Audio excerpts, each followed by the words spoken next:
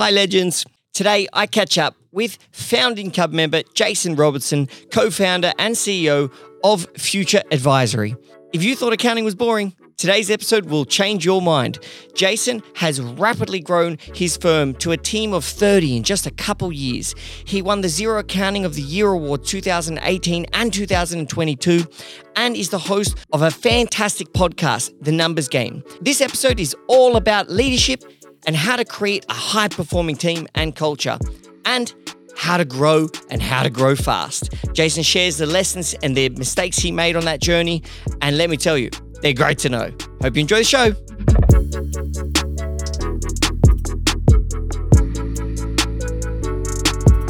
We have not caught up in a very, very long time. It's been a while, Daniel. It's nice to see you. And it's nice to see you too. And you've got your own podcast now. You're fucking copying me. Yeah, mate. We are Nick Riley and I, who's another Cub member. We saw you kicking goals with the Cub podcast, so we thought we'll start our own. So the Numbers Game podcast is about to get episode 100 dropped in the next few weeks. So we're pretty excited. I think on like the 57th episode, I might have mentioned, I can't wait for episode 100. And Nick and Marty were like, dude, we've got a long way to go, so it's nice that it's finally coming along. I think I was starting to crow a little bit too early, but yeah, it's been fun. I do enjoy it. What made you guys actually start a podcast? Very good question. I think I've got some podcast clients that were producing podcasts, and they were doing, it was called The Daily Talk Show at the time, and they were on track to do their 1000th episode, and they'd had like Hamish and Andy, Ryan Shelton, Hugh Van Cuylenberg, all these like kind of pretty well-known people on their podcast, but it was relatively not unknown, but it was actually quite well-known. And to drop 1,000 episodes was epic. So I think working with them as their accountant and advisor, I turned around and was like, geez, this is pretty cool. And I ended up doing an episode with them during lockdown. I was in Raymond Island, got to kind of tune in remotely and do an episode talking about, tax and advice and, all of the lockdown stuff with government grants. And I reckon I said something to Nick about it. Like, was he interested in doing one for Innovate? And what if we got together and rather than having Innovate's podcast or Future Advisory's podcast, we created a unique brand that was open for any audience to listen to. So that's when the Numbers Game podcast was born. And, look, it's three blokes, a financial planner, a mortgage broker, and an accountant. So generally you'd think it'd be pretty boring and pretty dry topics. But I think, Nick as well. And something that we try and do is try and bring it back down to a relatable level where it's actually enjoyable content. And mate, we have a blast. I reckon I laugh my ass off so much during those episode recordings. And I think we've had 30 or 40,000 downloads over the last year or two. So somebody out there is consuming our successful content. Podcast. Yeah, it's like, yeah, I mean, a lot of people say to me, obviously, because we got the show, I'm thinking about starting a podcast. Everyone wants a podcast, including us. Yep. Well, what was, I guess, a big question for like the reason I did the podcast? A lot of people say, "Do you make money from the podcast?" And we definitely could. We could sell sponsorships. We don't because we had a very clear purpose as to why we were doing the podcast. And the first purpose, and this is what I suggest people think about when they think they want to do a podcast. Our first purpose was to deliver value to people that are not members. Mm-hmm. Yep. So, like when COVID was happening, we were like, okay, the world's ending and whatnot.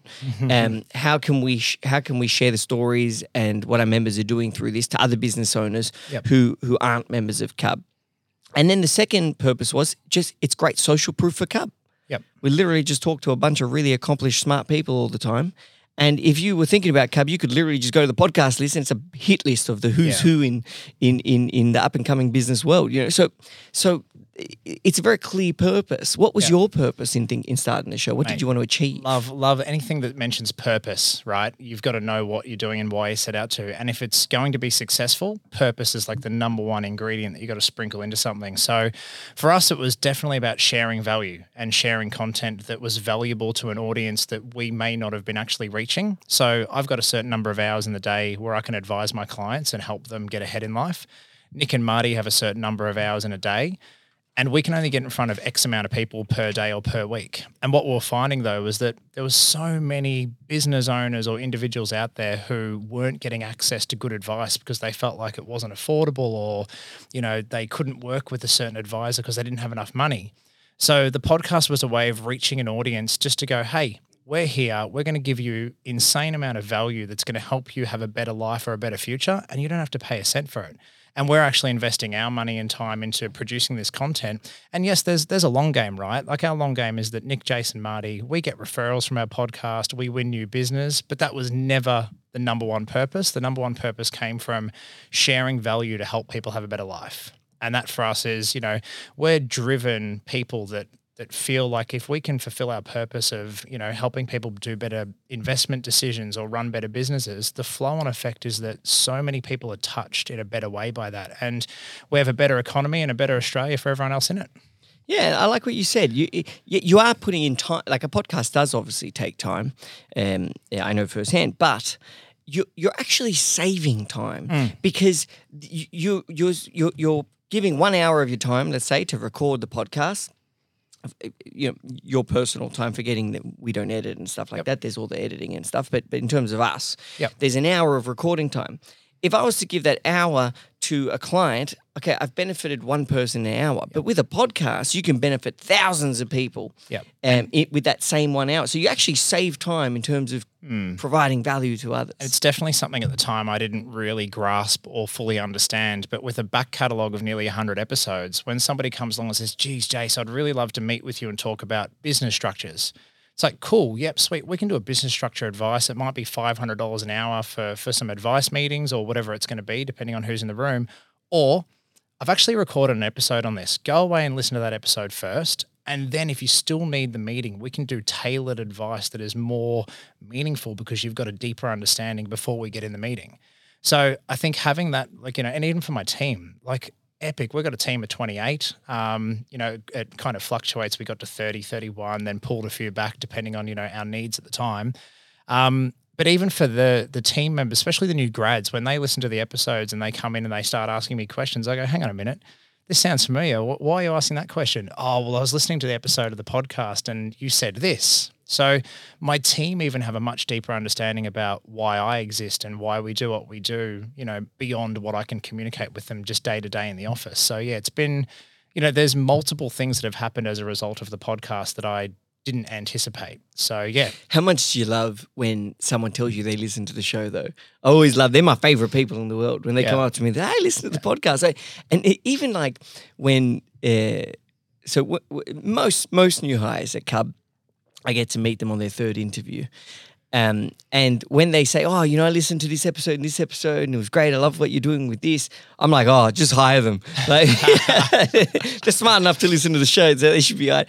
But it's always such a nice flattering thing. And I think, and we spoke about this actually, I can't remember if it was me and you or me and Nick, but I think it was me and you. We spoke about this when you guys asked me, when you were starting the show. I'd started mine not long before that. Hours not long before that. And I forgot what I was going to say. And I'll get back to it. No, it'll come back. Yeah, well, you'd be surprised how often that happens on this show.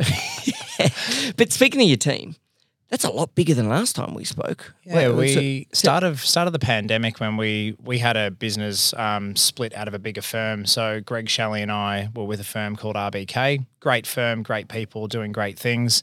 That we were we'd grown fast in 2 and a bit years. We'd become the Xero Accounting Advisor of the Year back in 2018. But then during the COVID pandemic, different change of directions, Greg Shelley and I split out and made Future Advisory about 2.5 years ago. And when we split, we were a team of 11. Kind of had that opportunity to rebuild from scratch, rebuild a brand, rebuild a culture with our existing team of 11. And then during COVID, obviously, we know what COVID was like and, we try not to kind of mention it too much. We get little shivers down the back of our spine. But it was a time, obviously, when so many business owners needed access to a good accountant who could help them at the time, whether it was JobKeeper or Cash Boost or whatever they needed. And our phone and emails and online forms went off the hook because so many accounting firms weren't prepared for working remotely or working in the cloud. There was a lot of old school accounting firms that still had desktop servers and still had to go to an office to work. So when they got told you can't go to the office anymore, their clients are reaching out to them trying to get help. They couldn't get help.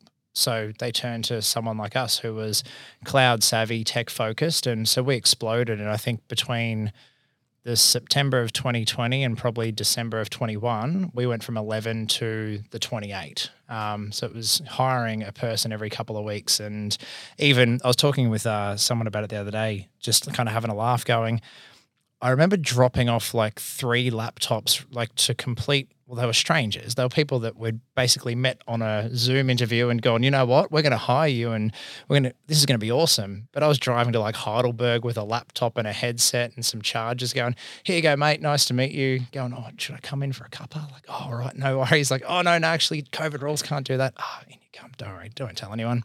So I'm dropping off laptops there. Then I was like in Essendon dropping off a laptop to someone. And it was this bizarre, like, man, we're doing this. Like we're growing, we're humming along. But the motivation was the more team members that I could get hold of who could become part of the future journey, the more business owners we could help to get through what was a really shitty time. So yeah, fast growth, would I recommend it to most of my clients to grow at that speed and kind of put the cost pressures and the stress on the system?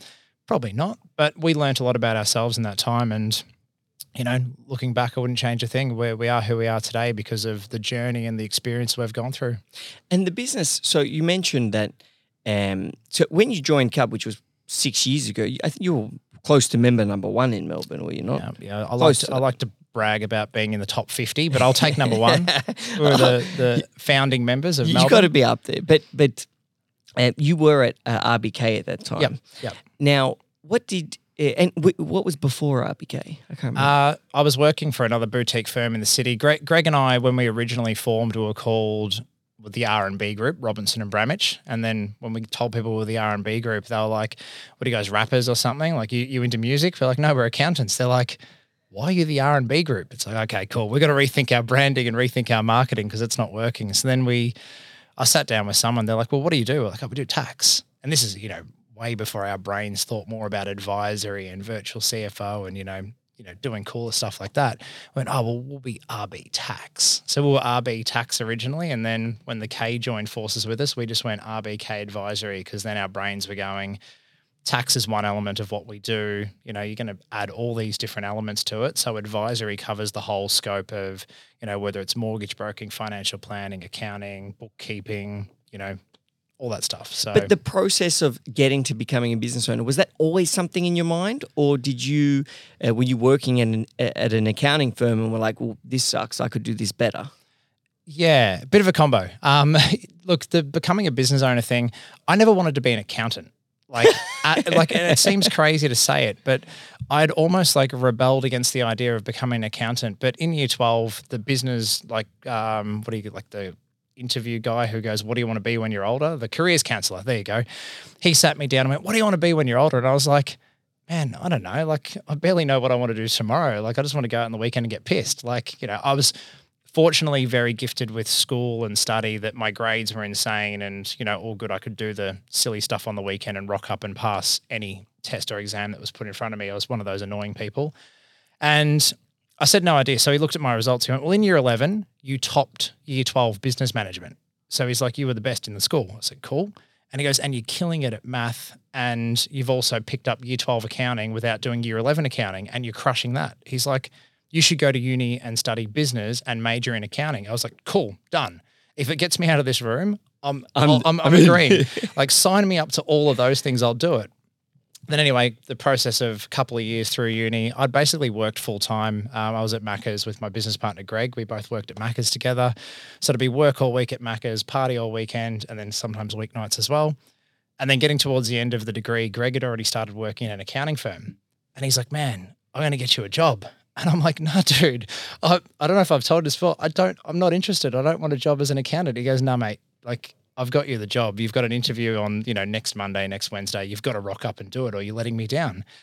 And like, I think I'd said, I'm going to be a police officer or something stupid at the time. And all my friends around me, fortunately, gave me the big slap across the face and said, mate, you've done all these years of uni. You've got to at least have a crack at what you've studied. And I was like, so went to the job interview thinking this is going to be so like lame and boring. And the 3 blokes that ran the firm, Insight Accounting, out in Beaconsfield, I think we had the interview at Cranbourne because we grew up in the southeast corridor of Melbourne, kind of big Berwick, Cranbourne, Pakenham, Endeavour Hills. And the interview was, do you like football? It's like, yeah, I like football. I'll go for the Bombers. They're like, cool. Well, we don't really like the Bombers because we're Collingwood and Geelong, whatever. So we had a bit of a laugh. Then it was like, do you like horse racing? I said, yeah, I go to the horse racing like most weekends. They're like, cool. Do you drink beer? I said, yeah, I drink a beer. They're like, sweet. Well, you start next week.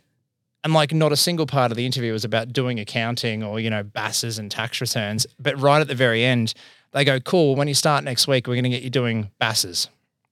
And I remember like, shit, I hope they don't ask me what a BAS is. Like they do not cover that at university. I remember at that point, like it had gone so well. And then I started freaking out going, shit, if they ask me what a BAS is, I'm a fraud. Like I'm not meant to be here.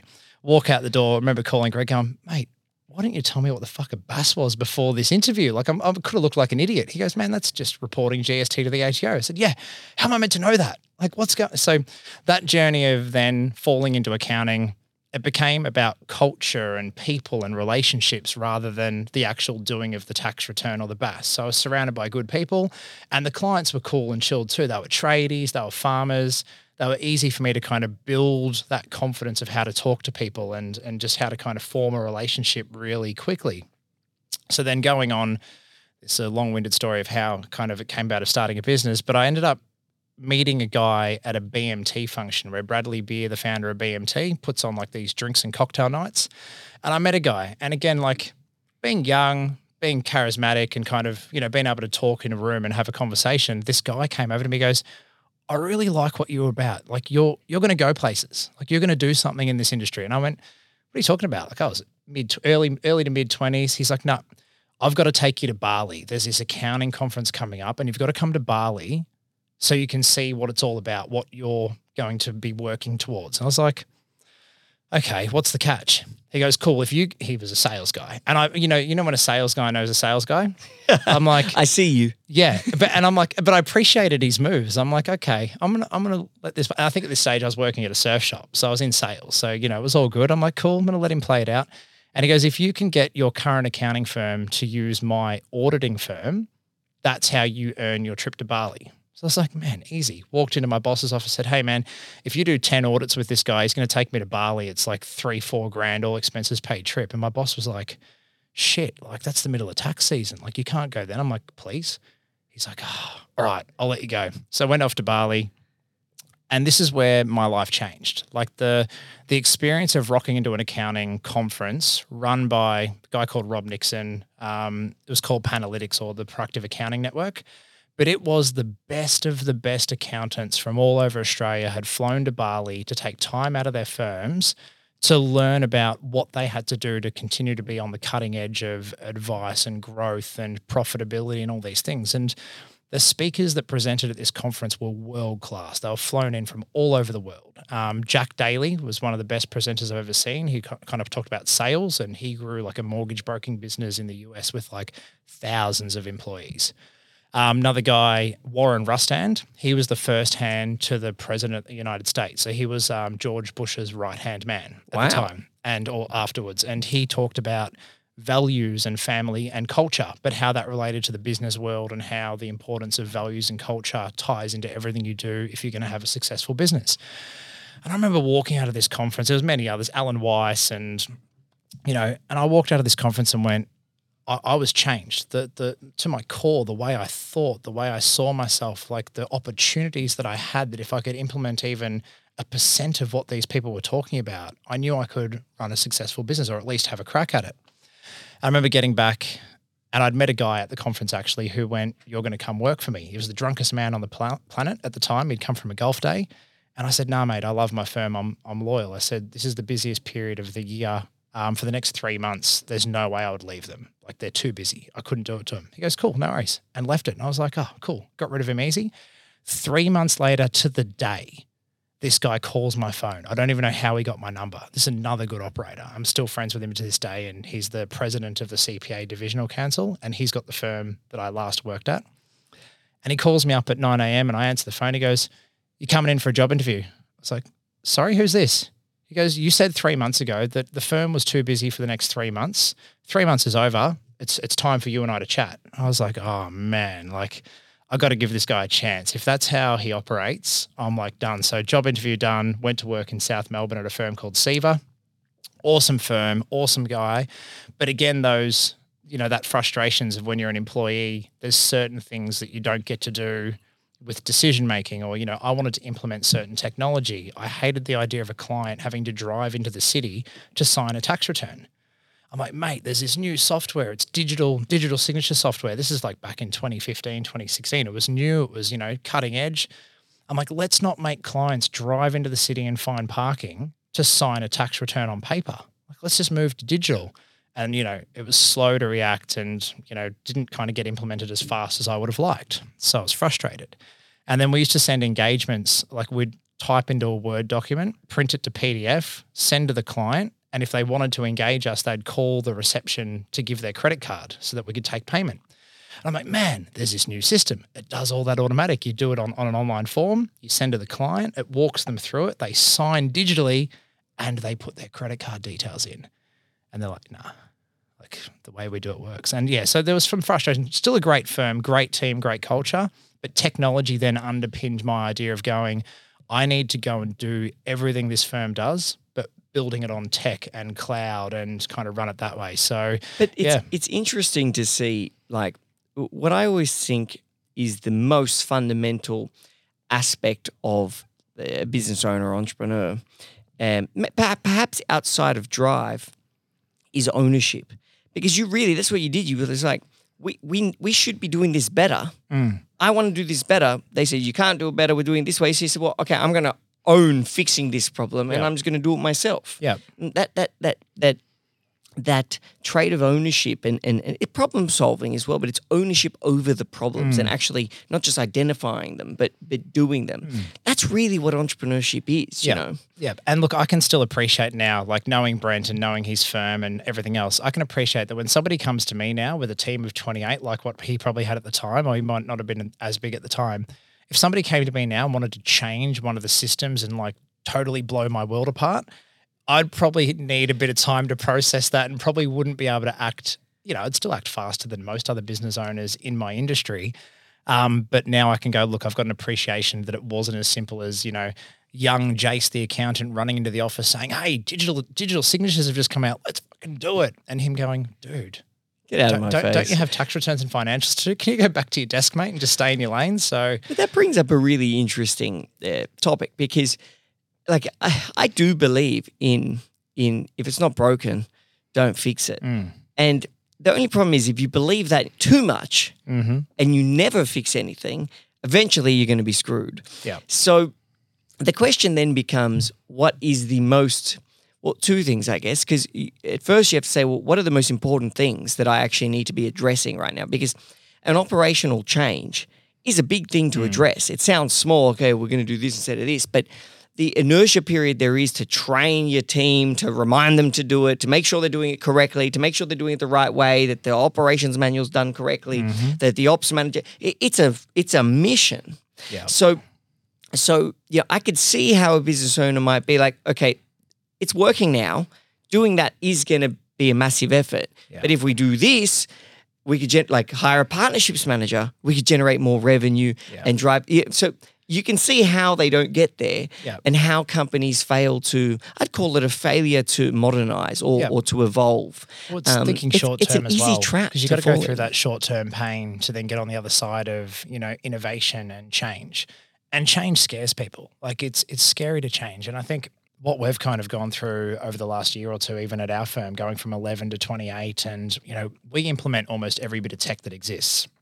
And now we kind of look at that and go, ooh, we've probably done some of these tech implementations at our own detriment because we moved too fast and we didn't necessarily roll out the right systems and processes on the existing tech before we then added more tech thinking it'd solve the problem. So we also, we practice what we preach, but we also can admit and own when we made mistakes. And I think that's, important when you have an advisor to not have them go, I'm perfect, I know everything. You've got to have some vulnerability and some rawness to be able to go, hey, look, I actually tried this and it didn't work. We made a mistake, but this is how we fixed it. Whether that's partnership breakdowns or tech implementation or hiring the wrong hire that ruins your culture and then you've got to find a way to undo it. Like there's certain things that happen in, and any of these examples can happen to any business at any time. It's very easy. And I want to talk more about culture because you keep bringing it up and it's something that I think is a great strength of yours. You're not your typical accountant. No. But that's right. Hiring just one wrong person, you'd be surprised how that can impact the overall culture of an entire team. Yeah. The poison's not the right word because it's a bit rude, and they may not be a poisonous person. They might be a perfectly fine person, but if they don't fit, it becomes this almost awkwardness. This almost like. It's like we're an organism as a team, and there's a bacteria in here it's not supposed to be here. The word from poison to bacteria. That was a little bit nicer or better. No, there's good gut bacteria. Yeah, okay. Yeah. Well played. But you do see that play. You see that play out in teams. Now, I've never grown at the rate that you were, a team member every 2 weeks. Yep. And experience what that's like in terms of how do you actually find them, how do you execute that amount of interviews, how do you ensure that their cultural fits, how do you manage a constant flow of onboarding team members. So I guess what would be the biggest challenge that you had in that amount of growth, in growing your team that quickly? Yeah, look, all of it. I mean, look, I don't even know where to start. Definitely, look, a lot of those team members came in during COVID where we couldn't meet face to face. And I think there's nothing better than sitting down with someone and eyeballing them over a coffee or whatever else to go, who are you? Tell me about yourself. Their body language, how firm they shake your hand or anything like that. So the ones we hired over Zoom versus the ones in person, obviously there's a difference there in what we knew at the start. Then beyond that, look, I think where we got, I don't want to say got lucky because it was by design and we did it ourselves. We've always put out our brand and kind of talked about our culture and shown our values quite publicly. When you go to our website, Future Advisory, there's rocket ships, there's aliens, it's purple and mint and yellow. Like, as you said, we're not your typical accountant. So if your typical accountant went for a job with us, I think they figure it out themselves very quickly whether they are the right person to fit our brand and our culture before they even kind of get all the way to job interview stage. The ones that make it to job interview stage are the ones that feel like, you know what, this culture and this change and this vibrance that this firm's got, I'm ready for this. Again, whether they are or aren't is a different thing because we operate at a pace and speed that not a lot of accounting firms operate at from that hustle mentality. We've got a lot of clients, we've got a lot of jobs to get through.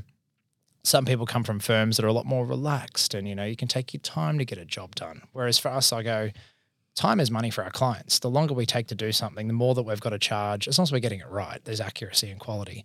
So, some people also figure out when they start, they go, geez, this is also not for me. It's too fast paced. Like, they're adding we add a team member every 4 weeks, which means we're growing at $100,000 a month in new revenue, organic growth. So even onboarding all of that, like our admin team work at a pace beyond anything I've seen. And we had a new team member start who pulled me aside. He goes, man, your admin team are incredible. They are the most epic team I've ever seen at an accounting firm. He'd been around for 20 plus years in the industry, had his own firm at one stage. He goes, never seen anything like it. The way they answer the phone, the speed they reply to emails, the way they onboard clients and send a welcome email, the way they collect data and file it all properly. Like, he's like, whatever you've done to get that to happen is insane. But how do you create a high-performing culture? Because that's what every business owner wants. And, I mean, you're obviously young and ambitious and inspiring and you fit the bill in terms of attracting others who want to achieve something great in life, want to be part of something special. But how do you create that high-performing culture? I think a lot of it is definitely top-down as well. Like, if you've got the business owner or the senior leadership team and they're not performing, how can you expect the rest of the team to perform? And not necessarily a hierarchical thing, but the younger junior team members, the grads, the intermediates, the admin, anyone in the team who looks up the kind of hierarchy to go, well, what are my bosses doing? Or, are they working hard? And I think, we've had this culture of, but also I think that's the other thing I'd touch on. I don't want people working after hours. Like, I don't want this culture where people have to do 12 hours in a day to get their job done. But what I do want is if you're at work between, let's say you're doing a 9 to 5, you are smashing it. Like, you're coming in with energy and ready to roll and break down walls to get good results for the firm you work for and the business you're trying to help. And I think it's those values, that culture, and we talk about it. Like if you don't talk about it and share things with your team about your expectations and your desires and the vision of where you want to get the firm to, you can't expect people to buy into the vision and then be part of the culture if they don't know where they're going. I like what you said about the top down. Like, you know, people in a company, people in general look up to others. You always need to. Everybody does. It doesn't matter who you are. You look up to somebody, and when you join a company, you look up to the people that are successful within that company, and those people are going to attract who stays, who comes ideally, but who stays. So if your company is the laid back, do the bare minimum, which I'm saying that as if it's a negative, it's really not, because once you build a huge company, you know, they just don't want to break it. Yeah. They just want to keep it. So, you know, just do exactly what you're supposed to do. Don't break anything. It does, so it's not to say that that's bad, but if the leadership team of a company is like that, well, then people like me, being, you know, young Daniel and Jace, going to rock up to the company, so excited to, you know, smash it and work, and we're going to see a bunch of lazy people at the top be like, okay, well, this is not for me. Yeah. Yeah. But if I'm the opposite, okay, man, I like this place. I can work from home, you know, do whatever I want. But when you go into a company and you see, wow, the boss is an animal. Yeah, this guy, this girl is a monster. Yeah, I know that by sticking here, I'm going to be going somewhere good. Yep. And I'm willing to work like they work, or to at least be inspired by what they're doing. I think that is so important. I think that's what every company, the leadership do dictate a lot of the culture and the work ethic. I think that's where we've tried to be careful about the selection of our senior leadership team too, like how they fit into the culture and the vision, and are they on board? And, you know, definitely think that the senior people we've now got in our team and the way that where they've landed over the last year, it took some settling. When you go from 11 to 28, that's when culture gets diluted a little bit, because you've grown fast, right? And I know other companies have done crazier numbers than that, and I have huge respect for anyone who can grow at that pace and beyond. It's definitely not easy. It must be an art. It must be an art. Like someone has to be an expert in doing that, because there are companies, there's not a lot, but there's companies who do it. Yeah, I'd love to talk to them. It'd be fascinating. But yeah, so that when culture got diluted, I think that was when, you know, behind closed doors, you know, Greg, Shelley and I would sit there and go, oh, something feels a bit different. Something feels a bit off. Like we need to keep our finger on the pulse here to make sure. And that's when you do have to look at, is there someone in the business who is causing frustrations in amongst the rest of your team members? And I think what we've done really well, or I hope we have, and, you know, always open to feedback, is ask for feedback. You know, we've made it known that all of our team members can approach Greg, Shelley, I at any time to talk. If they think something might be wrong, if they're frustrated or concerned, if a certain team member said or did something that made them feel uncomfortable and they don't want to approach it themselves, they come to us and talk. And I think that having that openness and that communication with our team allows us to, you know, really be part of ensuring that it stays really good quality amongst all the team members and even our clients. If a client cracks the shits with one of our team, you know, we assess and go, oh, were they frustrated? Did we deserve that? How can we improve that? But if it's just genuinely someone's been an asshole to one of our team, I remember we had a new team member start and they got spoken to quite badly by a client, and we sent the client an exit letter. And the team member went, oh my God, you're firing that client because of the way they spoke to me? Like as if, you know, they weren't more important than the money the client was paying our business. And we had to explain to her, well, yeah, like that went against our culture and the values of what our firm stands for you to be spoken to like that. And you didn't deserve that. So we've kindly, you know, really nicely just exit letter to the client. Hey, it's not working. We're not meant to work together anymore. Thank you for everything, but see you later. And that team member, the buy-in that we got from that team member going, I'm more important than money, like the client's paying money to this firm. So yeah, and then I remember kind of going back and just kind of sitting there going, wouldn't everyone else do that? Like, is that unusual? But yeah. No, that's something very special. And that's something that we do at Cub, and that's exactly what it does. It shows, it creates loyalty between your team member, because I mean, I view the team at Cub like they're myself. if someone spoke to me like that, I'd probably fly kick them in the face. But if someone speaks to a team like that, I treat this as if they just spoke to me like that. And it's personal. It is. And I think that's important because they need to know that they are with you. Yeah. They're you. We're one. We're part of this one company, and this company is all of us combined. Therefore, we're all each other. You know, we have to look out for each other. We have to defend each other. We have to be there to support each other. Bad things in life happens, and we help each other, and we carry weight for each other when needed. That's what you were showing, and that's crucial. And also, you give people a voice. You know what you're saying? They've got the ability to come to you about anything. Yep. And having a voice further cements that ownership where your team feels, okay, well, wait a second, I actually have a voice at this company. I can be listened to. I can change things. I can build something. That voice is essential. Yeah, Honesty. Honesty, and creating a place that you feel okay with being open and honest and sharing things like that, whether it's, you know, a client getting angry or upset, which is very rare, but then even like if somebody makes a mistake, like there's some cultures where making a mistake, you get your ass handed to you, you're in big trouble, you know, whereas I want a culture where somebody makes a mistake, they just own it. They come and go, hey, look, this happened because I did this wrong.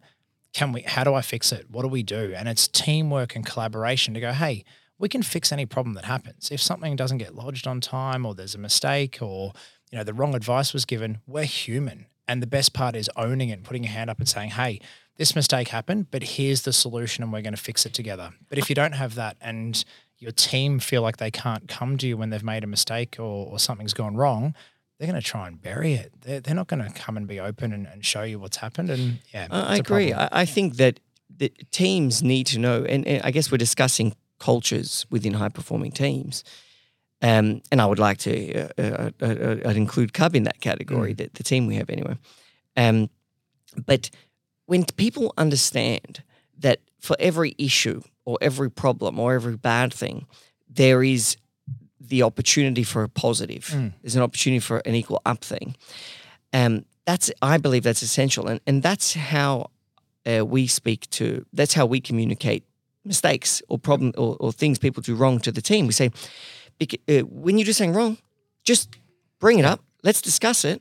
And when people do something wrong and they speak to you and they tell you, they get an emotion. And so they remember what went wrong, what happened, and they don't make the mistake again because they've learned. It's an opportunity to learn. Exactly. Yeah, that's exactly what it is. And you need to give them the ability to discuss that mistake and to feel embarrassed or to feel disappointed, probably a better word, than embarrassed, for themselves, because it's important they feel, because when they feel, they remember. And when they remember, they're now a better person. They're a stronger person. Do you remember one of your biggest mistakes? Oof. Yes, I could probably bring up 3 big mistakes that I've made at Cub. The biggest ones. Do you want me to say them? Oh, yeah, at least one. Then I can share my biggest one because it's quite embarrassing. I could probably bring up 3. Well, my first, but see, at the same time, I really do believe everything happens for a reason. And if I didn't do it the way I did it, then I wouldn't get where I was now. So it is hard to call these mistakes because I actually don't view them as that. I view learnings. I view them as decisions that got me to where I am. But the first one was that we didn't have. The second one. I'll start at the second. I won't do the first. The second one was expanding too quickly. That was really, really hard. That was hard on me. It was hard on the team. We had to split great members of the team, make 2 teams. I moved to Melbourne. I didn't want to live in Melbourne. Like I wasn't. I wanted to be with my family and things like that. But when you're business owner, you just do what you have to do. I moved to Melbourne, and it took a long time with no existing network in Melbourne. It took a long time to build the amazing team that we have now. So growing, and I grew not because I needed to. In fact, it was bad for me to grow because I made less money when I tried to grow, and the team was less happy. I grew because people were saying members were saying they want, having a place in Melbourne would be amazing. And sometimes it's not about what people want as a value add. Yeah. You know, you're already helping them do what you're supposed to, which is help them build relationships with other business owners. Having another club is a value add. They're not going to be there every day. They're not going to be using it all the time. They're not going to leave if it's not there. And so I didn't do what was best for the business. I did what I thought people wanted me to do.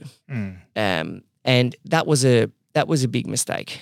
The first mistake was hiring people when you don't have a very clear job role, understanding a team structure, and because then you have to fire people who are good people, but you fucked up. You screwed them over because you didn't know what you were doing. And I always feel bad about that. But at the same time, when you're innovating, starting a new company, you don't know what the job structure is. So you have to guess.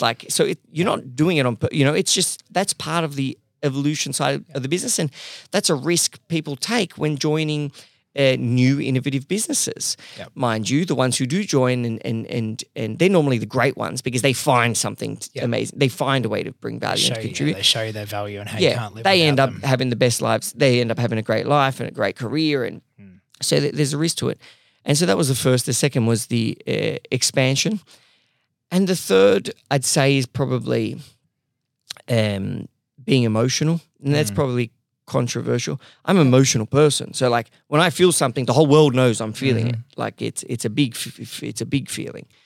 But I just don't think there's room for that. Or when there is, it's like boxing. You know, you've got to stay calm-minded. You're just thinking. You're not getting angry. You're not feeling emotional. But when it's the time to strike, when you want to knock them out, and you want to, or there's that moment, you can let that out.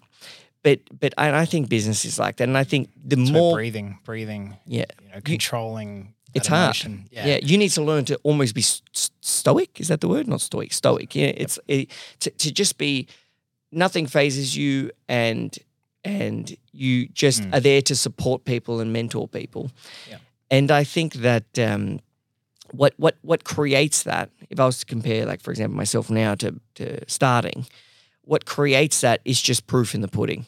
You know, you've overcome so many issues, and you've been through so much to get where you are that you build a resilience and a confidence in yourself that you're like, well, it literally does not matter what happens now. We're going to solve it, and we're going to be better for it. And so, but again, that's time. So these might not be mistakes; they might be lessons. I definitely think how you react to mistakes or how you your learnings in the early days, they build you up for who you are today.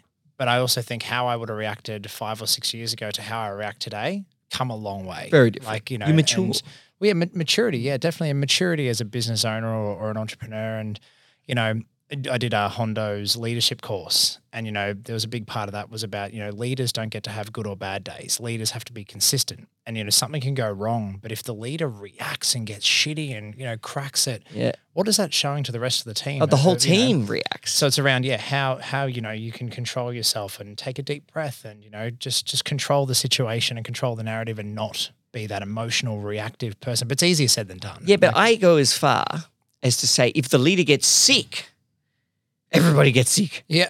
I've seen it so many times. Like, you don't have sick. You don't have I won't mention down. Our you don't Christmas have party, 16 out of 20 people got COVID. So, and I don't want to say that I brought COVID back from the UK, but there's a chance that it could have been me the day after I got back. But not admitting that. I haven't told anyone that. Hope nobody listens. So, well, there's going to be a lot of people listening. So I'm sorry to tell you that's my team. Just my team. I'll keep this one hidden. But yeah, don't share it with them, perhaps. But it's just crucial that stability is. People look for stability in life, and they look for inspiration, and they look for a vehicle that can help them create a better life for themselves. Yep. And the business is supposed to do that, but it's your job as your business. You were doing that. The business is just it's like a metaphor, something. It's something that it's from your. It's like a projection from your brain onto the wall. And so it's your responsibility. Yeah. But sorry, what's your biggest mistake you've ever made in business? No, mine was a real granular example of when somebody in a team makes a mistake and how you then need to feel comfortable owning it. And the point I was trying to make of you can pinpoint, because of the emotions and the attachment to it, how easy it is to pinpoint a mistake that stuck with you. And mine, and I share it now because I can laugh about it, and it's, often does the rounds at my firm and when I tell stories when I'm speaking and whatnot. But The very first accounting firm I worked at, the one that I didn't want to be an accountant, worked with Greg, my now business partner, and the boss of our office went away. And so Greg and the boss had this partitioned wall in between their office, and Greg was like, come and work in Glenn's chair and we'll fold the wall back and we can just talk shit with each other, across the office. I'm like, cool, man, that'd be sick. So I was using the boss's computer, and because it was desktops and, logins and whatever, like it was back in the day. So I've logged into the boss's computer, I'm working away, and a job came through to cancel an ABN for a client. So I'm like, cool, I've got this, all good. So I log in, I'm talking shit with Greg across the room, tapper, boom, boom, boom, cancel ABN, tap, enter, done. I'm like, man, I've nailed this. Raise the invoice, send to the client, done. ABN's cancelled. A couple hours later, the phone rings from the other office, and the guy's like, it's Matt, the boss of the other office, pretty big operation, peak of tax time. We got clients in the waiting room coming in to get their tax done.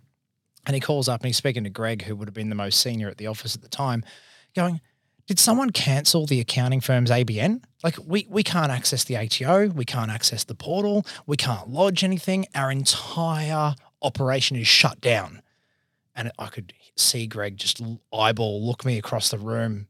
And he's just like, oh, yeah, I'll look into that for you. I'll call you back. And my heart sunk. I felt sick to my core. I'd just lost thousands of dollars worth of revenue for that day of people sitting in the waiting room waiting to get their taxes done. I'd shut the whole firm down, deleting an ABN and losing your tax agent license and, your connection to the ATO. And it was a nightmare. And I finished up work that day and I was still working part-time at the surf shop, and I was driving to the surf shop and one of the other bosses called me and again, learning about how the leader handles a situation like that. If that was me at the time, and I thought if I'd just deleted my own ABN to my business with 30 staff and thousands of clients waiting to get service, I'd be fucking pissed. Like I'd be so angry and upset. And instead this guy called and just went, Jace, are you okay? How you going? Like I understand you're probably feeling a bit down. And I was like, yeah, mate, I'm in tears. I'd started crying as I left going, I actually really liked my job and thought there's no way they'll keep me. Like if I can make a mistake that stupid, I'm done. And I was like, mate, I'm so sorry. Like I feel sick to my core. He's like, mate, he goes, it's all good. Like mistakes happen. We've got onto it. We're going to get it fixed. The ATO should be able to correct it within 24 to 48 hours. Yep. It's a big one. And then he started laughing and I'm like, are you laughing? He's like, mate, I've never heard a story before where someone's deleted their own ABN of their accounting firm. He's like, this will go down. This will be a story that we tell everyone for years and we'll get real good like lols out of it. I'm like, oh. So I'm not fired? He goes, not yet. Like you just, see how many more mistakes you make before we have to go to that drastic of a reaction. And what a champion. Yeah. And it just kind of calmed me and soothed me to go, you know what? I can go back in there tomorrow and be around the team and own the mistake, have a laugh with them, and also learn from that. I've never once kind of tapped my way through a form without paying attention. If anything, I've now removed myself from filling out all forms altogether, which is why it probably took me a while to get the Cub podcast form back, because I'm like, oh, is there something I can make a mistake on this form? I've got like form anxiety. So. Is it possible for me to delete Daniel's podcast? Well, the first time I filled out the form, in all honesty, you know how there's the save button down the bottom? I thought I saved it. I'd put so much effort into it, and then I went to reload it, and I'm like, where's the link to my saved form? And it was gone. And I think that's what took me a bit longer. I was like, so yeah, I've removed myself from the need to do forms pretty much altogether, which, was a valuable business lesson learned, is that I'm not the form guy. I shouldn't be filling things out. So I would assume you probably have an EA or someone to help you now? Yeah, so Beck, who's a PA EA, she works really closely with me. And then the superstar admin team or client service coordinators and practice managers, I'm very well surrounded by and beyond them, all the accountants and advisors. Like I feel like I have a gun team that supports me to be able to do what I do. And whether that's podcast, speaking, zero partner advisory, CPA committee, a lot of then now what drives me beyond having a great firm and a great team and looking after our clients is I also want the industry to benefit from my lessons and my learnings and everything I'm going through. So if I can be involved in the CPA or be involved with Xero and impact other accounting firms to have better firms, the flow on effect is huge. I don't see other accounting firms as the competition. I've got to be able to collaborate with them and uplift them so that their clients are doing better. So it's a bit of a, not the normal mindset of most accounting firm owners, but there's still a lot of good owners out there that think and feel the same as me, like Silvio. Him and I get along like a house on fire. Silvio from Cub? Yeah, Silvio from Cub. Yeah. There's a lot of great Cub members. Well, he was someone I looked up to when I was in my mid-20s. Really? Because Highview was like a direct competitor of Insight, and they almost like saw each other as like, just epic battling competitors for the local market. And whereas, then when I started a firm, I'm like, I don't see anyone Want to be friends? Like that. Let's all be friends. Like there's so much work out there. And so Silvio, I remember telling him that during the leadership course, just going like, Silvio, I've always looked up to you and respected what you've done in the industry. Like he's got a massive team and an awesome brand and done really cool things. But then to hear him kind of talk about, his what he thinks of himself as a leader and how he thinks, the way his firms come about, it's almost like he also doesn't believe how important he's been to that journey. Like it's just happened around him. And it's like, no, dude, like you're awesome. You've worked hard and you've built an epic team. And that's because of you, like, and obviously the people around you. But Actually, just so the listeners know what you're talking about when you're referring to the leadership program, Cub does a leadership program in conjunction with Boston Global, Harvard Managemental, and Hondros Consulting. And Jason was one of the members in Melbourne that just recently went through the program. But just a great team. A great team solves every problem. Really, a great team is the most, in my opinion, most fundamental role of a business or an owner is to put together a great team. We're testing BOA at the moment, and we just got 50 members on there just testing for bugs and whatnot. Yep. And it's just the MVP version. There's not even much on it. But I posted a poll that was like, what's the greatest issue that you have in business? And a team, like building a great team was one of them. But I was actually surprised. So, it was still the highest voted. It was building a great team was still the highest. Like most people, I can't remember what it was, but most people agreed that is the hardest thing. But the second to that was sales and revenue. Wow. And a few people messaged me on the app saying, commented on the post as well, saying mine is sales and revenue because of this. We already have a good team. Yep. But I replied, nope. I replied, I disagree, because if you had a great team, you'd be making a lot of sales. Yep. When you've got a great Cubs sales team, for example, they're actually known for being too great. This is where industry-wise that's really specific though. So accounting firms don't put a sales team in. So how do you get clients? Well, generally they rely on the business owner. And this is where you've literally just triggered something in my brain. Jack Daly at that Bali accounting conference just drilled everyone in the room and says, what the fuck makes you think you're the best salesperson to be the only salesperson in your accounting firm? Or that's the most important thing you should be focusing on. Correct. Because not everyone's cut out to be the head sales guy or the head sales girl. Especially if you're an accountant. Exactly. So, and then that's what I sat there going, well, that is actually one of my greatest strengths is I can talk to people, find out their problems, guide them on a journey, sell them a package because I've got to sell them into a journey, and then hand them into a gun accounting team who can get the job done.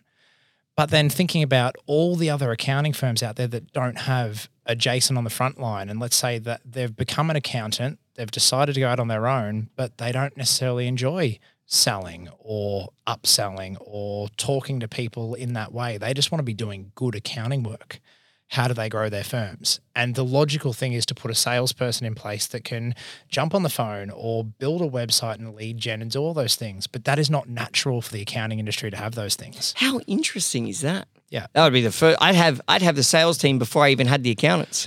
Yeah. Well, and our challenge now in an industry where, look, historically, accountants were really sticky. Not a lot of work moved hands and went from one firm to another, because once you've got a good accountant, and even if they're not, like, you think they're a good accountant, but then you hear about the other guy or girl who might be doing something different, you go, but they've got all my info, they know me, they've been doing my stuff for years. Historically, clients didn't move. It's scary to move because they know they know what you look like naked. You know, they know everything. And when you leave someone that knows everything. Look, and A lot of the time, your accountant actually is almost like a counselor, and you've shared with them things, like I often knew about a marriage breakdown for a lot of my clients in the early days before the marriage actually broke down. Or if I would see the transaction for IVF or something before the client even mentioned it. So there's things that you see and hear and feel as an accountant where you're like, shit, I don't feel qualified to be the psychologist to this business owner. But often we're the sounding board, or they share things with us because they need someone to bounce things off.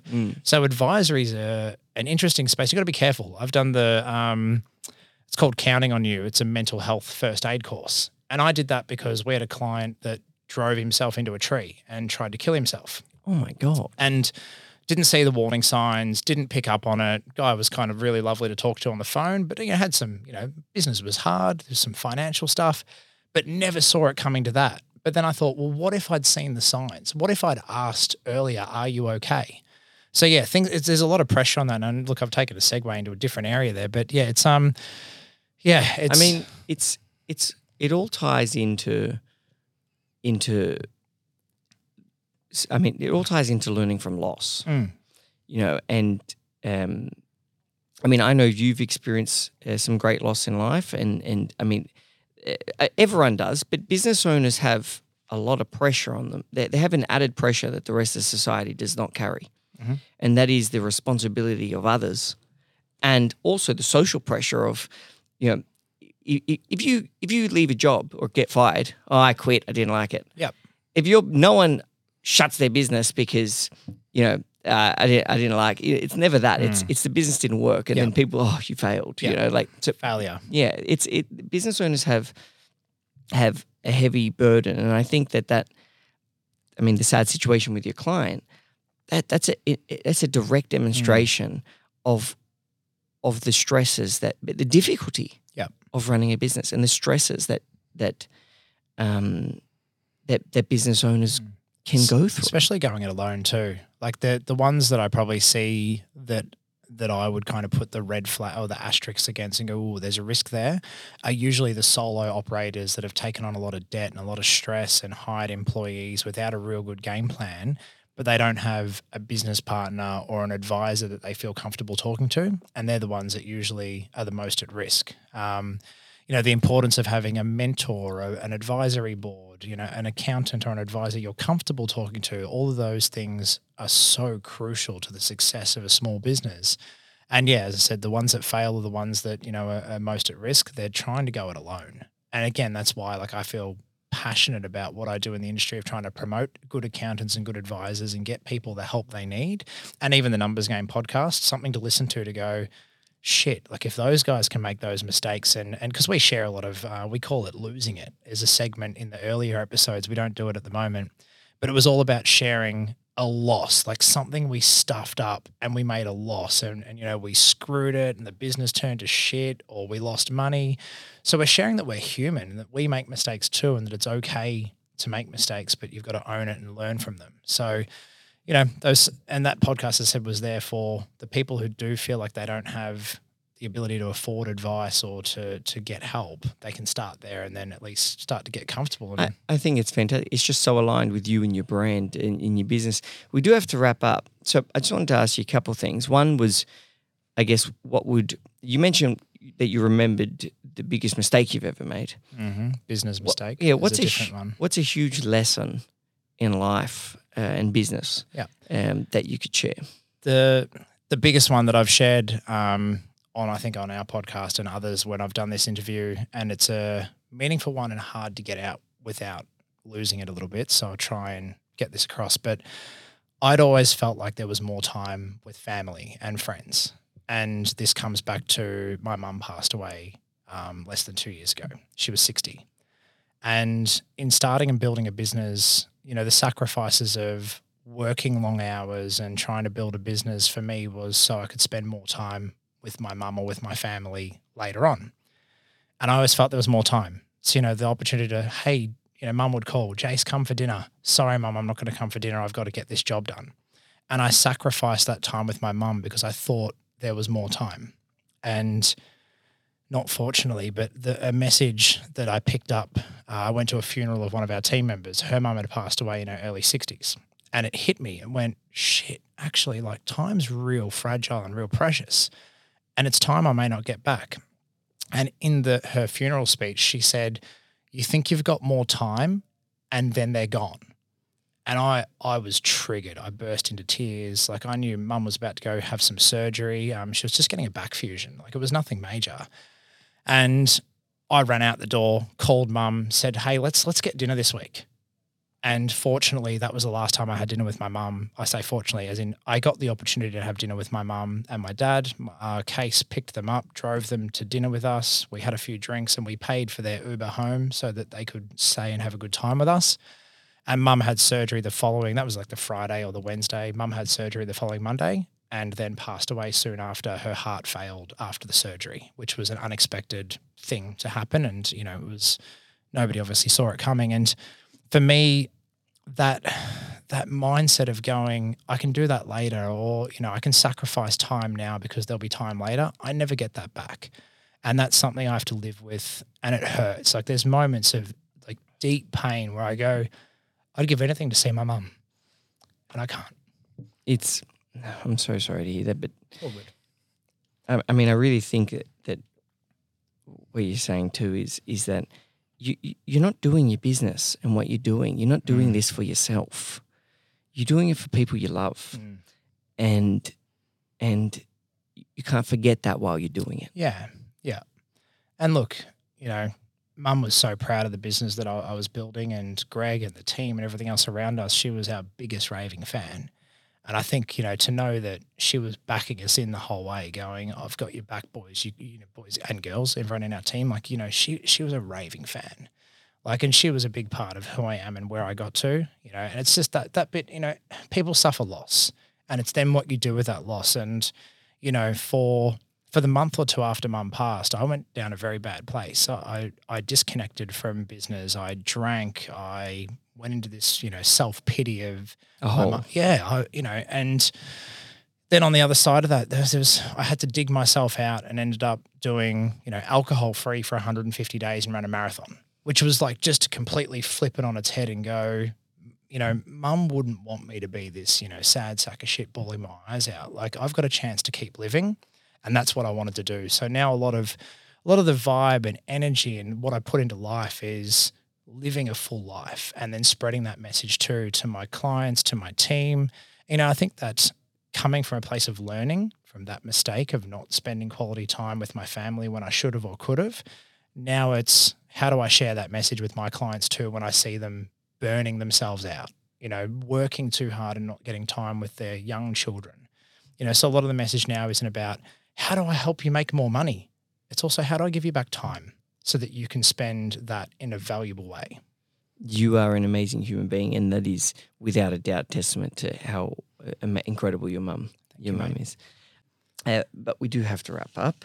To our amazing listeners, if you'd like to get in touch with Jason or read his favourite book recommendations and other cool information, you can go to cub.club/podcast and you can find it all there.